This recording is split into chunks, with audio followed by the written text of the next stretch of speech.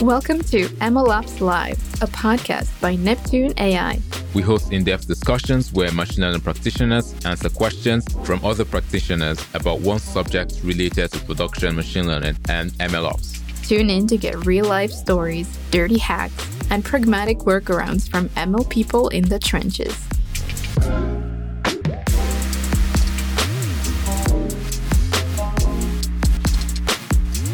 Hey everyone, welcome to MLOps Live. I'm your host Sabine, and I'm joined as always by my co-host Steven. Hey Sabine. Hey there, Steven. So today we have with us Chaoyu Yang, and we are going to be talking about solving the model serving component of the MLOps stack. So Chaoyu, you are the co-founder and CEO of Bento ML, which is an open source platform for ML in production, and it's based in San Francisco, California. So you're all about model deployment and serving, right? Yes, absolutely. And you have a background in computer science and human-computer interaction. Is that right? You have degrees in both of those. Yep. And you have more of a professional experience in software engineering, but at some point you started going into MLOps. So can you talk a little bit about how that shift happened for you? Yeah, definitely. My career started pretty much with building toolings for data scientists. I've spent most of my career building different type of infrastructures and tooling to empower data scientists. So at Databricks, I was building, at the time it's called a unified analytic platform on top of Apache Spark, and started working with a lot of data scientists across different industries on helping getting their data ETL pipeline, analytic workload, and training pipelines to run on the cloud on Spark.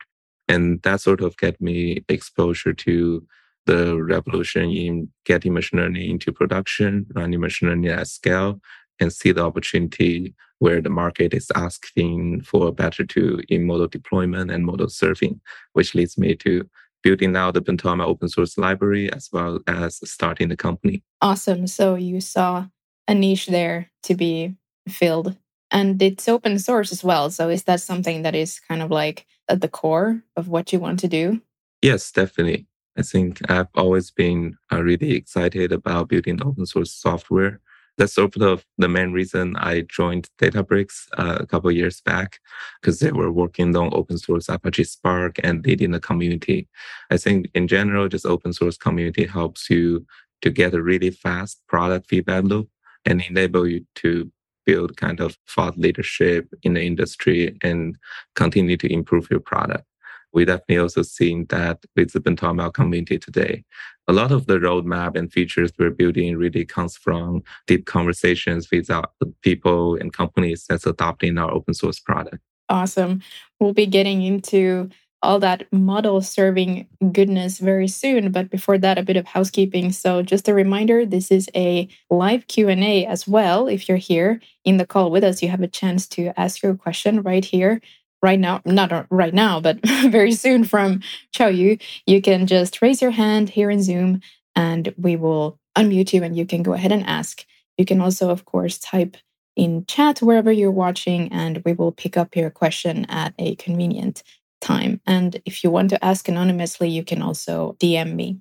So you can also catch up with this whole recording and discussion later on as this will be released as a podcast.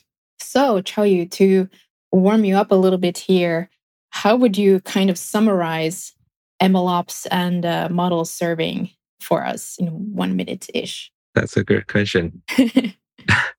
In short, I think machine learning over the past couple of years started moving from a traditional analytic and reporting and research mode into more of a machine learning as a service that's empower end user facing applications.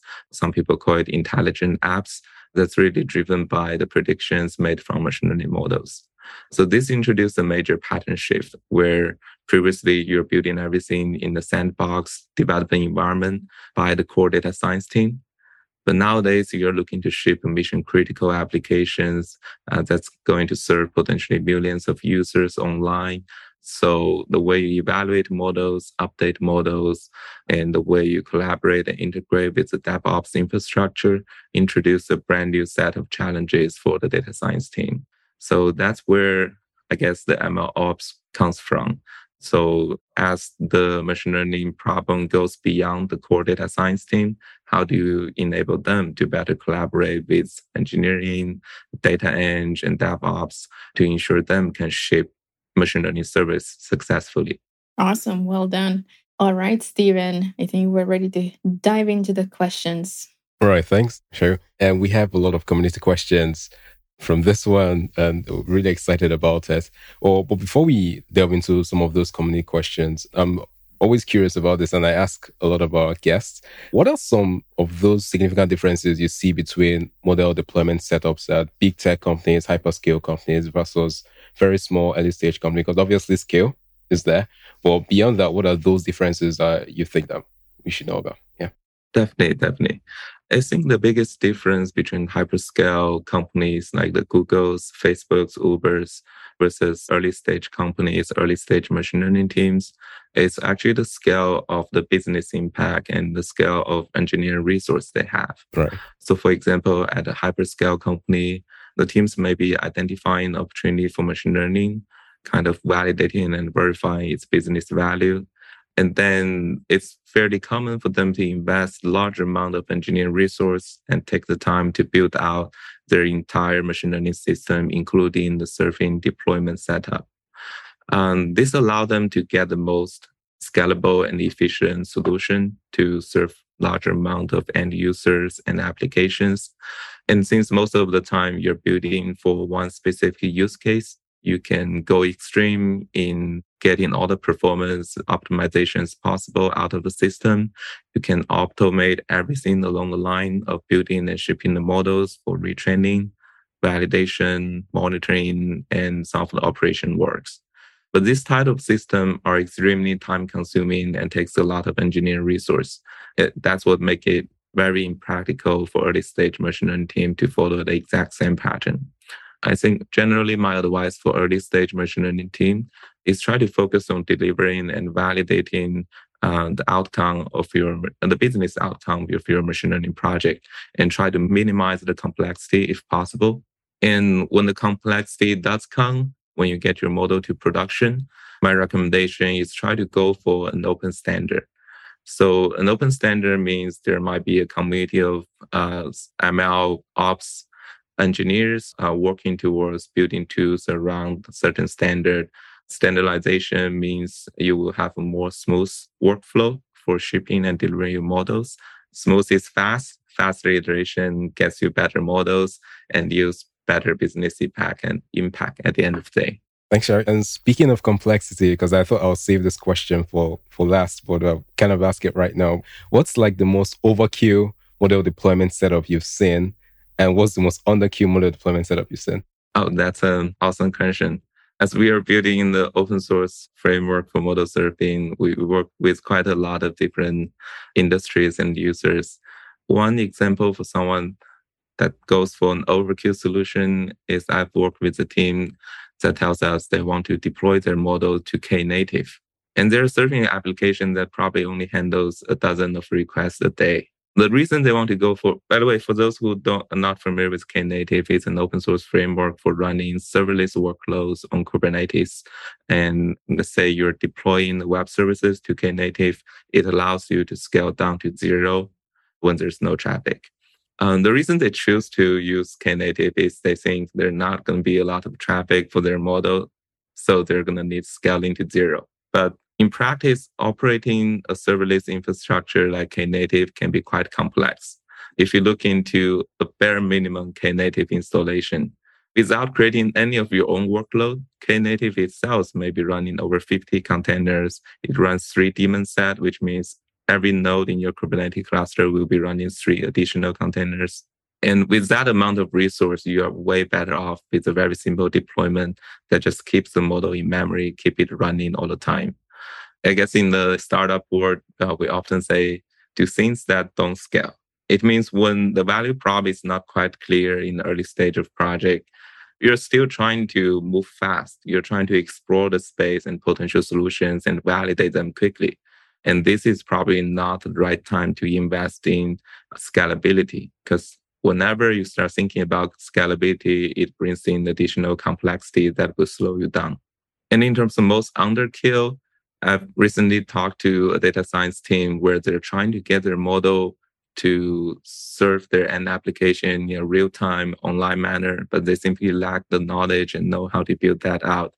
What they ended up doing is, since they were already a Databricks customer, they use Databricks to build out a notebook that runs the prediction and just schedule a notebook to run periodically every 2 minutes. And in that notebook, write the prediction result to a database. So it sounds like extremely simple, naive solution that can break anytime, but it does get the job done for this kind of very early stage projects where they're just serving internal use cases.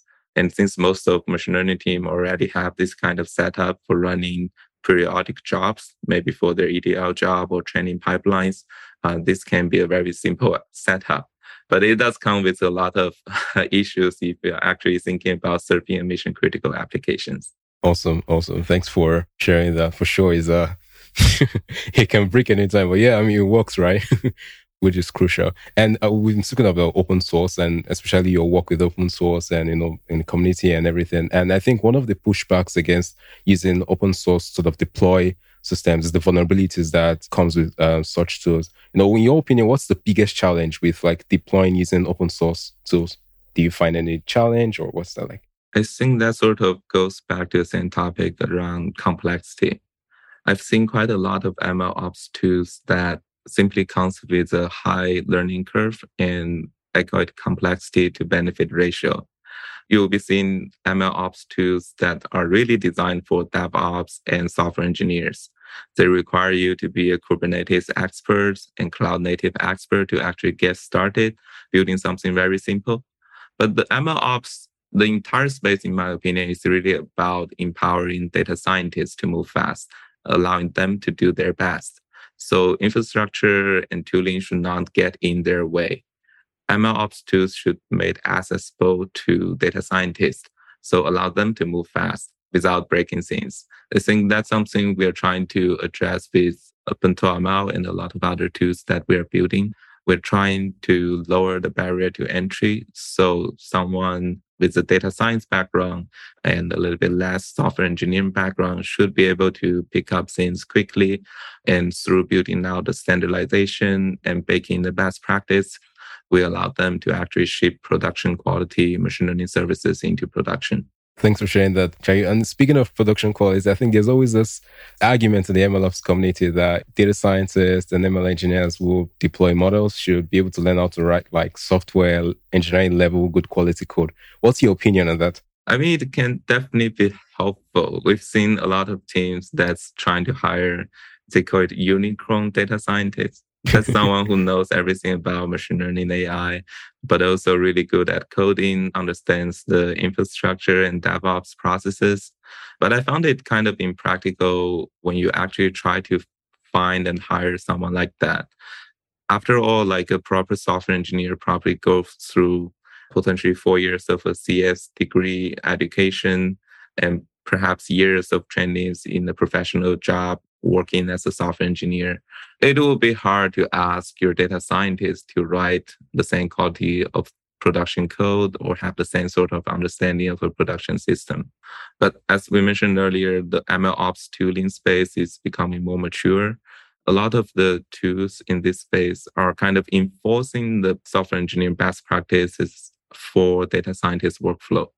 So by making those best practices a standard process in data scientists' daily workflow, it allows them to kind of more easily benefit and integrate with the infrastructure layer. So one example I can think of is in OpenTOML, for example, if you are trying to define an inference API for a specific model, we ask the user to define if this model is batchable or not, which means if the model can actually take a dynamic sized batch and run prediction on the entire batch. And when it's defined in the batch API, it allows the code to actually handle a batch of input at a time. So for data scientists, it's quite natural, as a lot of time they're already writing kind of batch-oriented matrix multiplication or that kind of code with pandas or NumPy. But by enforcing this at the API level, it allows the infrastructure to utilize techniques such as adaptive batching in the production system. So by designing this contract and abstraction, we make sure the code follows certain pattern and enables the rest of the software process to be built out and automate this kind of optimization into data scientist workload. Awesome. Thanks. Sabine, is there any question?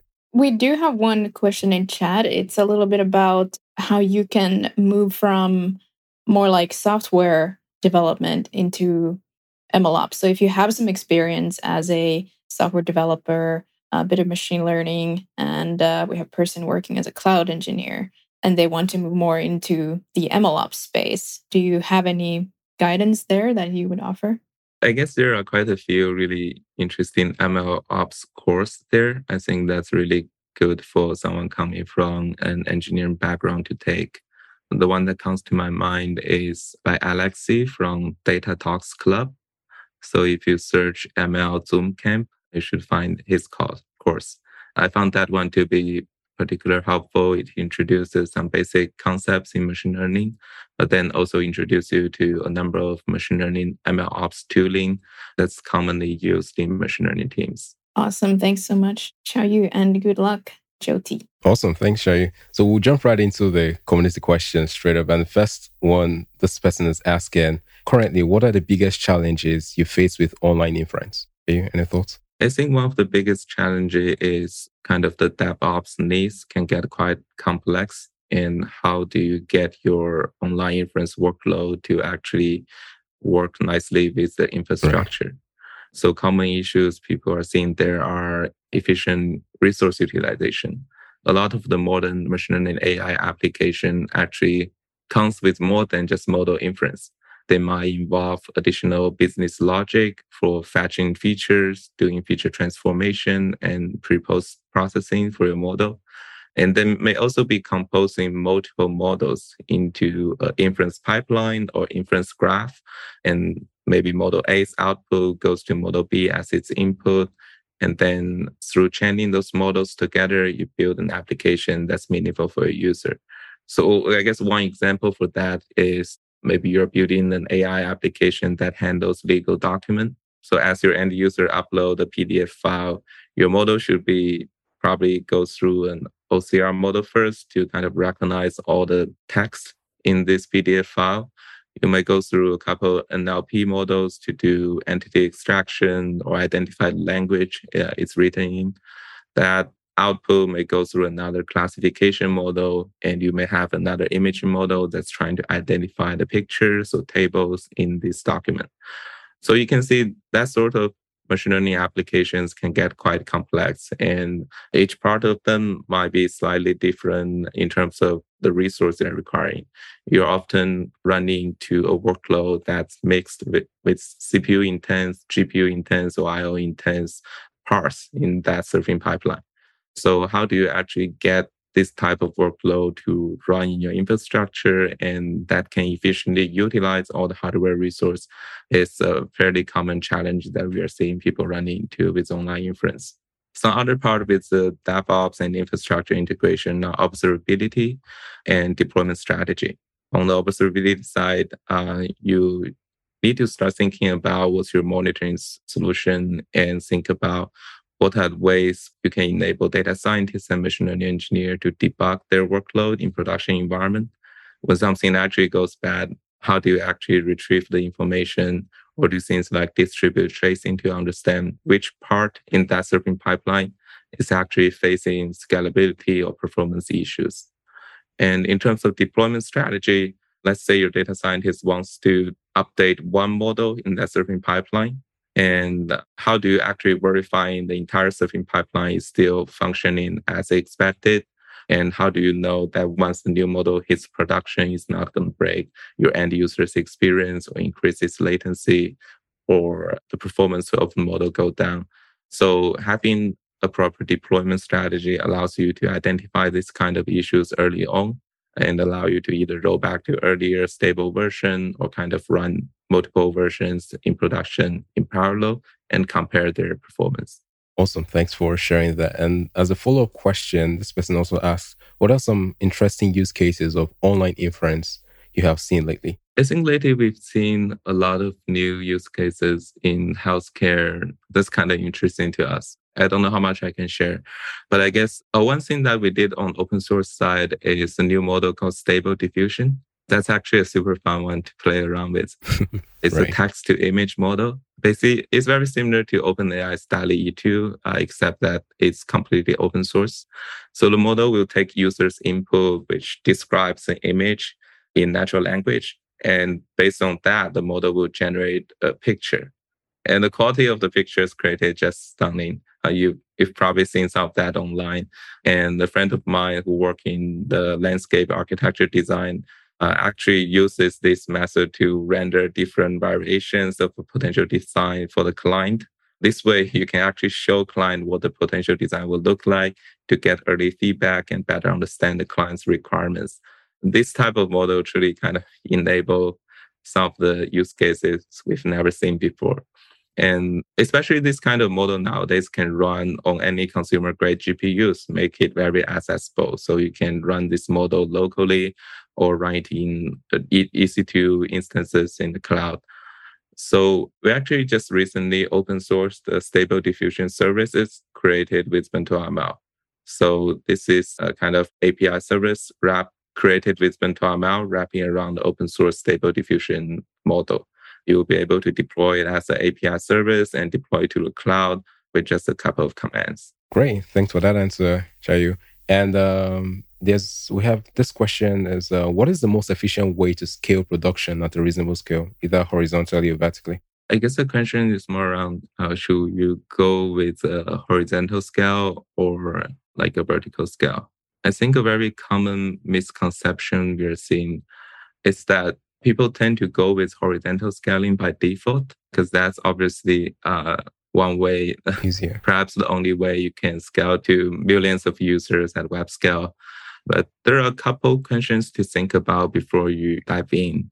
I guess a lot of times, if your workloads actually are serving relatively stable amount of traffic, and you know that it can be handled by simply using a larger instance in the cloud, it's probably okay to go with that simple deployment solution with just one instance and try to vertically scale it when it's needed.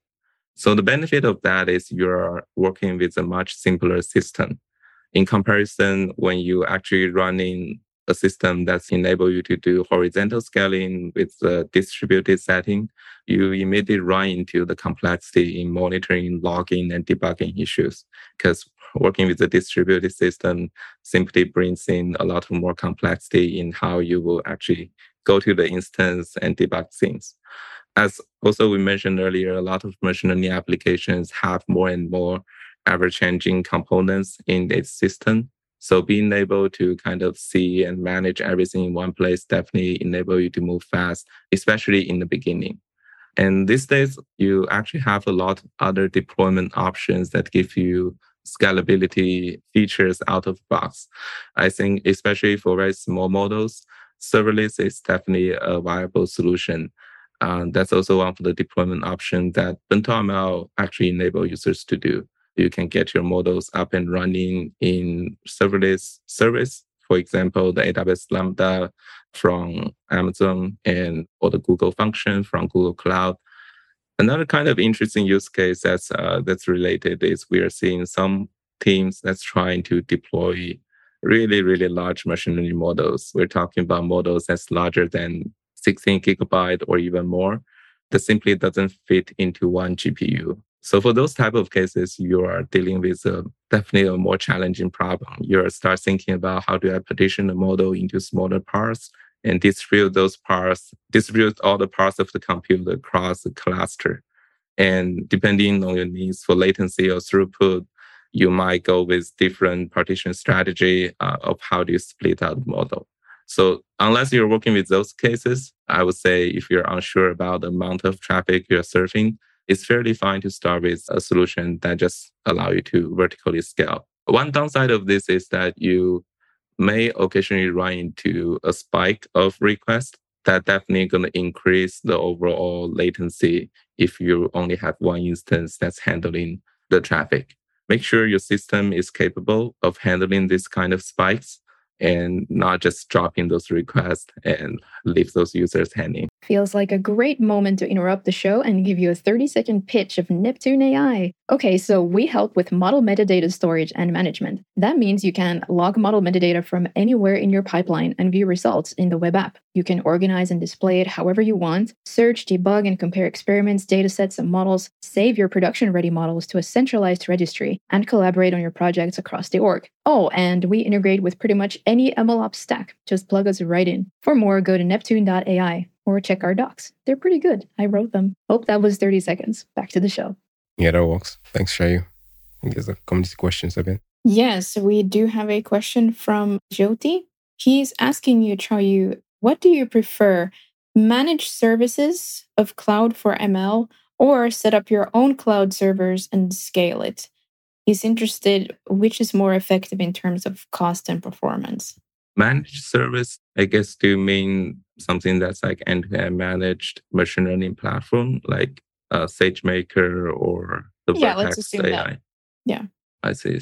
Right. I think it really depends on the stage of your machine learning project. And I think most commonly we're seeing early stage teams try to go with this sort of end-to-end product that just handles everything. But I do see kind of the mindset behind that is the DevOps teams are working on some of the other projects. They don't want to spend their time and resource supporting the machine learning organization. So there's a sandbox environment. Go do everything there and don't touch the production workflow. In general, I feel that's kind of not the right mindset to go into building out your machine learning system.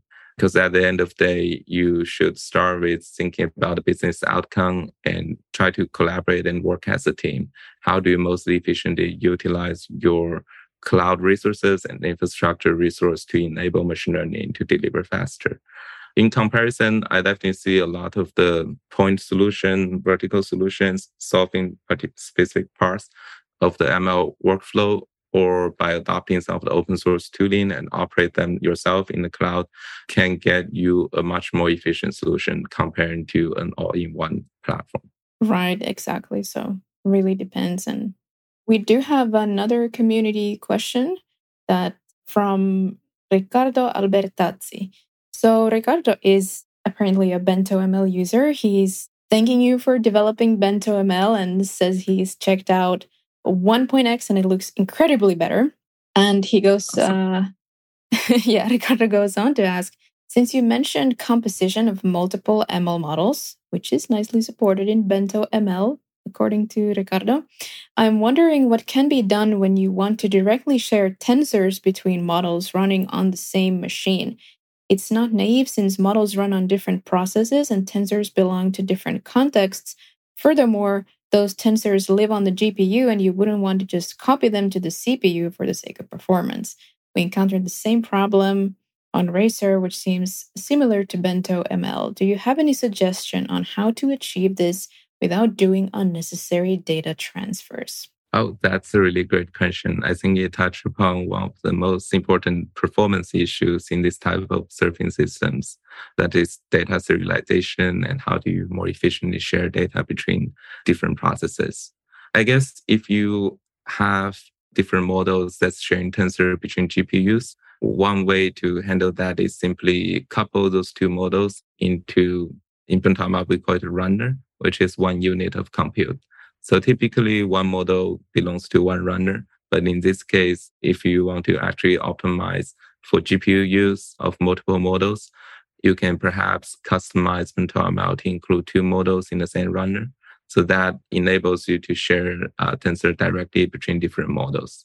And in the case of, let's say you have some CPU-based preprocessing code that's transferring a process tensor to the model. So both Ray and Bento ML kind of take advantage of the serialization method that's most efficient for common data types such as NumPy and data frame. And in Bento ML, we've been recently kind of exploring a couple other options to enable this kind of data transfer more efficiently.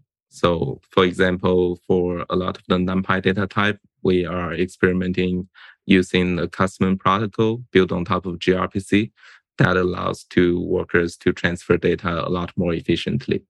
I think the way Ray designed is going through Apache Arrow's Plasma DB. That enables directory memory access from multiple workers. I think that's a really efficient solution if the data is being replicated and accessed from multiple end consumers. But at the end of the day, that's kind of only a pattern you're seeing in batch workload. So in real-time workload, the data, the process tensor that's being shared is typically only consumed by one downstream model.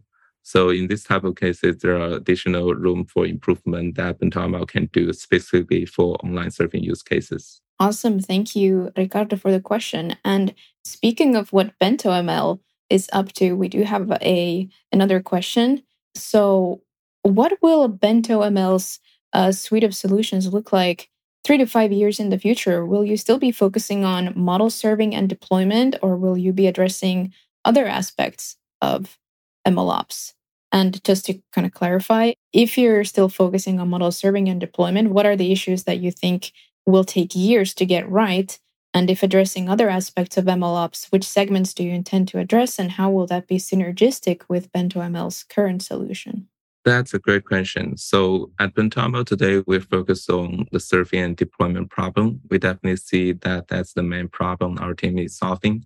There's still a lot of big challenges remaining. For example, we built BentoML in the Python first way so that developers can easily move and reuse a lot of code they use for preprocessing the data set or invoking the model inference code into the production setting more efficiently. But Python does come with a lot of issues when you're running production grade workload at hyperscale. So we are building out a lot of components that's kind of slowly solving some of the issues we are seeing with running Python in production and make sure the workload is more robust and being able to utilize especially GPU resource more efficiently and being able to scale more efficiently on Kubernetes. So that's actually a big focus for us today. We just recently launched a new project called Yatai, which enable users to run and deploy BentoML at hyperscale on Kubernetes. So on the naming, bento means a bento box. That's a small portion of the meal that you just pack your vegetables, your proteins, and rice into a small box. And Yatai is kind of like the food cart in Japan where you'll be selling food. So what's in our minds, you have a food cart that's have all the bentos that's ready to ship. Yeah, that's some very good nomenclature right there. Thank you for the questions, guys. So back to you, Stephen. And back to the community questions. All right. So this person is asking from the Discord community, do you have a consensus on continuous ML model training cadence? What are all the factors you weigh before setting up that retraining model continuous ML training cadence? I see. I guess this depends on when you actually start onto thinking about building your CI, CD, and retraining pipeline, and how. I guess you first probably need to ask yourself this question about your use case. So how often do you need to retrain and redeploy your model? That's determined by how much of the performance of your model will benefit from training with a newer data set, a more fresh data set. If your answer is it's probably months before you can actually benefit from the new data set, it's probably not something immediately important for you to invest in. But I guess for any machine learning team that's building this kind of ML service, you should best be prepared for it. So the best thing you can do to make sure you're ready for going to retraining pipeline and redeploy pipeline is make sure that your model training code are properly versioned and you can easily reproduce and rerun your training code to produce the identical model. So in practice, you will need to think about how do I version control every experimentation run? What's the version of your code, the version of your data set? How do you log all the metadata and artifacts associated with the experiment? By the way, Neptune have a great product for solving this problem. So it's a great place to start. And as you start with this kind of mindset of building a reproducible run, this makes it way easier to move to a production grade retraining job that enable you to continuously retrain and redeploy your models. So for the first serving and deployment part of the problem, you definitely want to find the two that's future proof for you, that will solve the serving problem for you today, but also make sure you can easily integrate with the training orchestration tools and easily package new models from new training pipelines into your CI and continuous deployment pipelines. This is also a big focus for BentoML these days. We are actually offering integrations with some of the common training orchestration tools such as Airflow, Kubeflow, Prefect, Flight, and MLflow pipelines. Yeah, thanks for that. And I have like two follow-up questions for that, because I think it's an interesting question thinking about automating the continuous training process. And one of them is that you spoke about some requirements that the data scientist or ML engineer should think about. And in your opinion, what are the most important considerations to make when planning out those production requirements in general? Because before you deploy a model, of course, you have to start thinking about latency, like the SLOs, and pretty much production requirements that ensure that you understand what good looks like in production for your system. So what are the most important considerations to make when planning that out? That's a great question. I sort of have my own take on this problem. I think machine learning teams should try to work together with the product team and design team early on.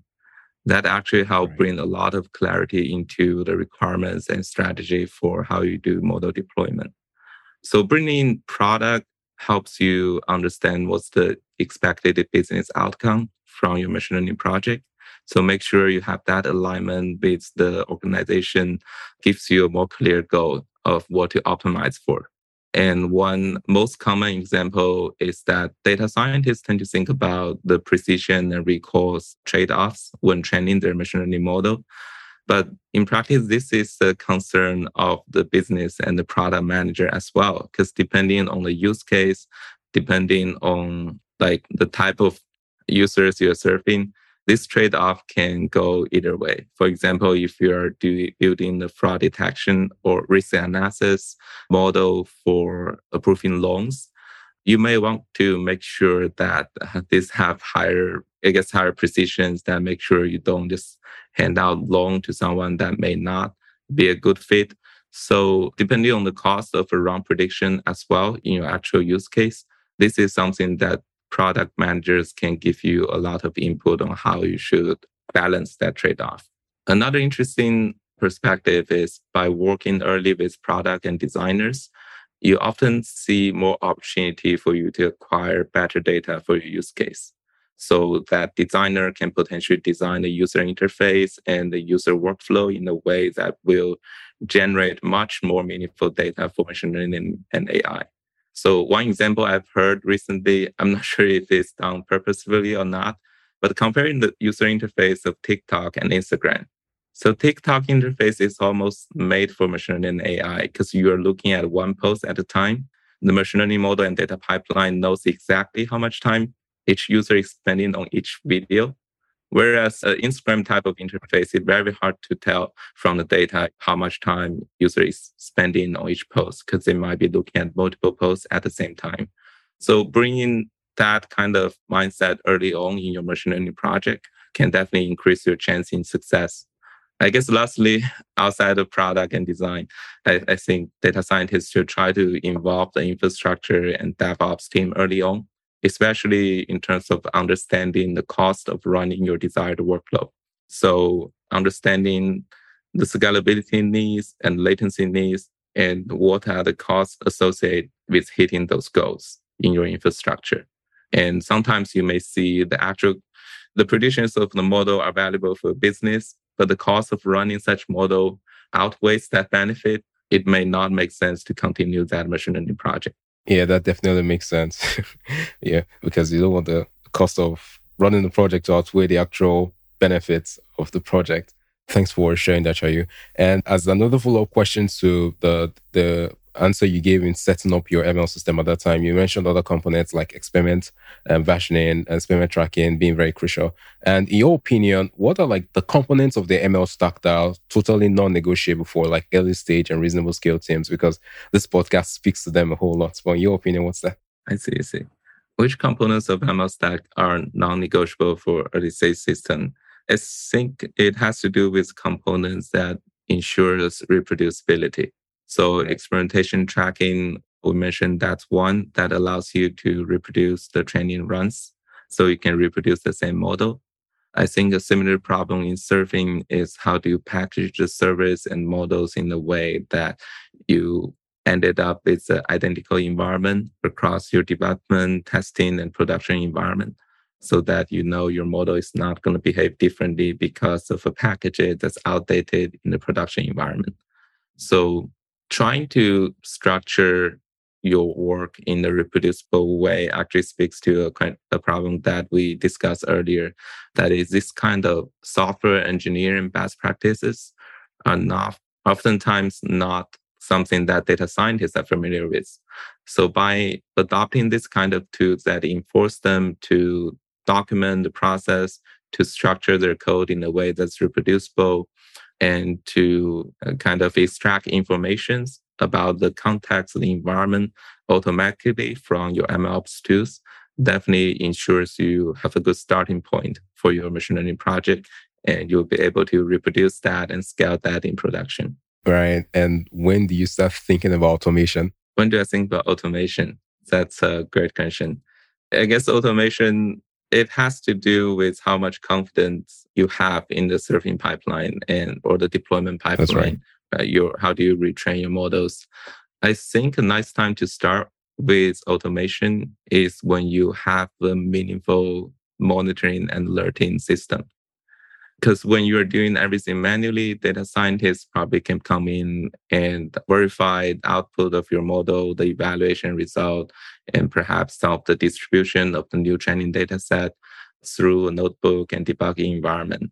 So they kind of bake their knowledge of how well the model will perform in production into that process. And if they notice something that doesn't look right, they will immediately stop the process and investigate it. But once you move that to an automated fashion, you have a retraining pipeline that's fetching new data set and redeploy every day.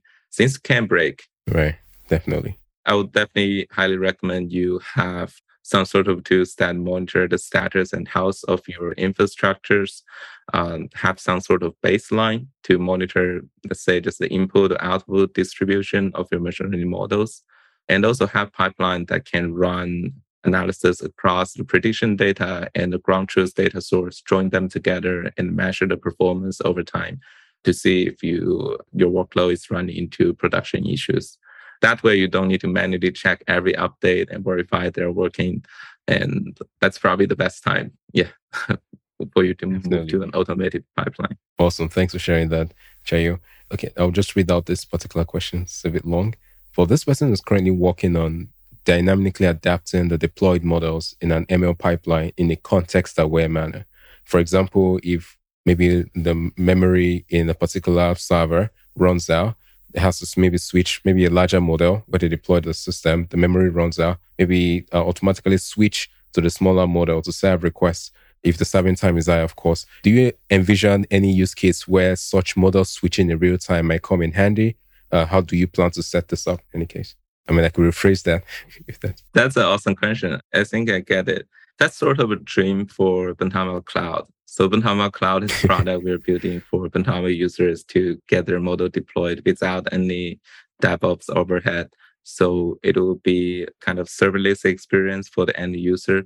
And that's the sort of thing we're building for Bentama Cloud. So a lot of users and their workload will be efficiently utilizing the cloud resource. But I guess since we are building it, I can tell you that's a very complex project to build.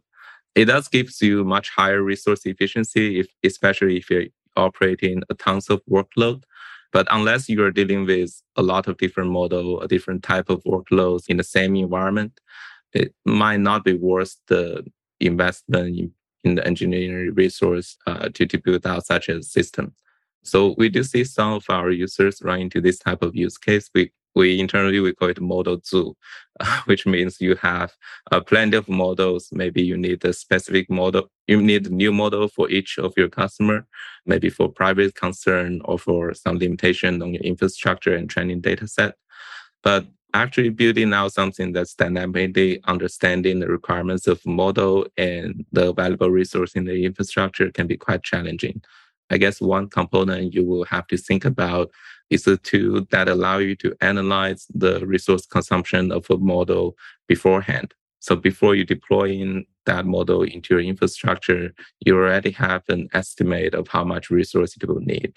And in practice, this needs more enforcement on how data scientists are building this type of workload, because no matter it's compute, CPU requirements, or the memory requirements, it typically does grow as the service is handling more traffic.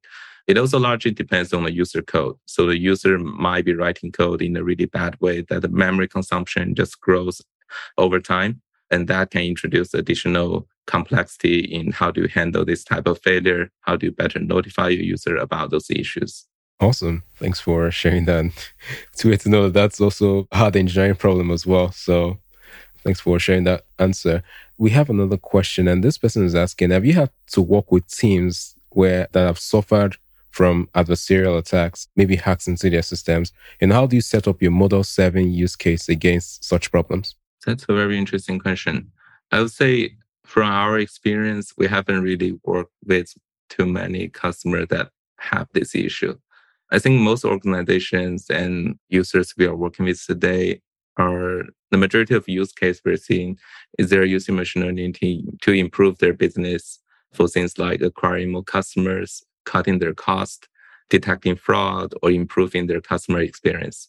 I think for those type of use cases, the machine learning service is typically consumed by another internal service or internal application, or just coming from internal pipeline to run prediction on. So unless you have other serious security issues that let hackers go into your system, but by that point, the hacker probably won't be attacking your machine learning system anyway. So it's more about a more general security best practices that can help you avoid those type of security issues. We do see more and more businesses, especially startups, AI startups, that's providing machine learning as a service for their customers via an API. So this type of use cases, the model prediction API are directly accessible by the end user. So they're probably more likely to suffer from an adversarial attack. But yeah, however, that's not something we commonly see today. Awesome. Thanks for sharing that. I think this is a really interesting question as well from my perspective. And this person is asking, how crucial do you think it is to log production data? How do I set up my Model 7 use case for this situation?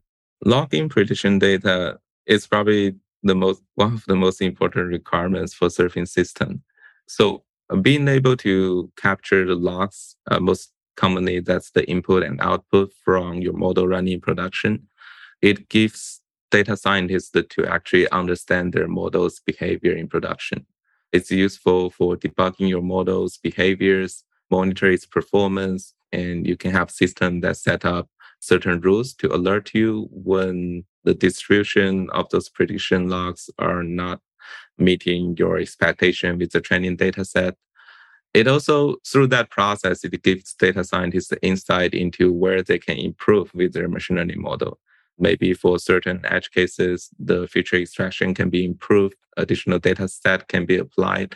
So those kind of insight often comes from analyzing your model's behavior in production. And to zoom out a little bit, model surfing system is where you actually apply machine learning to real world use cases and have a direct business impact. And that business impact can be measured by data as well. So we kind of see it as the final gap for machine learning teams to get to data-centric AI. Because only when you have this feedback loop that constantly getting you how your model is performing in production, how does that match with the ground truth, and how do you use that data to get more insight and train better models, and better models lead to better impact. That gives you even more data in that feedback loop. So it's definitely a very critical step in building up your model serving system. figure out a way to not only log the production data, but also have a way to move those data perhaps to your data warehouse so you can easily run analytic workload on it or do data quality control and monitoring on top of that production log data. Awesome. Thanks for answering that, Chaoyu. And we have a few more questions, but I would just love to sort of end on the final note because the other questions can be answered in the MLOps community, right? So if your question isn't answered here, you can always go into the MLOps community and we'll share these questions with Chaoyu to send responses in that community. So check the show notes or check the chat. But on the final note from my end, Chaoyu, for people that say you don't need MLOps, right? What do you say to them? We definitely get that a lot. I think my favorite response so far is MLOps is easy when you ignore all the hard parts. So I definitely have seen teams that just think MLOps, typically someone comes from a very strong engineering background. They look at MLOps, they see everything pretty standard software practices just apply to machine learning. But the complexity oftentimes at this point of time is not exposed yet. Where you actually need MLOps is if you actually start think hard about what's special about ML workload. So for example, the first question you might think about is how frequently do I need to retrain and update models? Does that introduce more complexity to my MLOps needs? Do I need to scale my model to serve more users? And how do I expand? Let's say this machine learning project is really successful. How do I move it to more machine learning use cases across my company? How do I enable more departments in my organization to utilize machine learning? When you run into that kind of scalability at the organization level, you start to see more of the needs for MLOps because not everyone in the machine learning team are going to be extremely technical and understand all the different software and DevOps best practices in production. Without DevOps, I guarantee you probably will end up with a slowly moving pipeline with very heavy operational overhead for a data scientist. I guess a counterpoint to that is the MLOps space is maturing and it's still in an early stage, but it's maturing quickly. I think at Bentama, we believe in using MLOps as a means to actually get to industrialize machine learning. What that means is once we build out all the MLOps tools in a couple of years, machine learning teams will really have this process-oriented workflow. So you will have standardization in place for each step along the journey of training model and getting your model to production. So each of those steps and standardization enables the separation of concerns. So each team member will be only working certain parts of the pipeline, and they will be able to understand the requirements of the other parts through this standardization. So that makes it easy to have a kind of finer division of labor across teams. So once we get there, I believe the MLOps system probably will become transparent to most ML teams. It's no longer a primary concern. It just works there under the hood and enable your machine learning teams to move fast. Awesome. Thanks, Chaoyu. That's it from my end. All right. We are wrapping up here. So, Chaoyu, thank you so much for coming on and serving us a full yatai of MLOps insights, the full food basket. All right. So before we wrap it up here, can you tell our listeners how to follow what you're doing or connect with you online? Oh, definitely. So I guess the easiest way to connect with me is through the Bentama's open source community Slack. So if you find Bentama on GitHub, you will see a link to join our community where we have thousands of practitioners in MLOps space, and we would love to chat more with there as well. And our team also writes in a blog post called modelsurfing.com. So we share a lot of lessons learned and our customers' use cases over there. Hope that's helpful. Awesome. Yeah. And this is not the first podcast you've been on, so we'll probably see you around or hear you around as well. All right. Thanks so much, Chaoyu. So we'll be back with MLOps Live in 2 weeks, as always, on the 11th of October next time, Tuesday. And next time we'll have with us Phil Basford. We'll be talking about building well-architected machine learning solutions on AWS.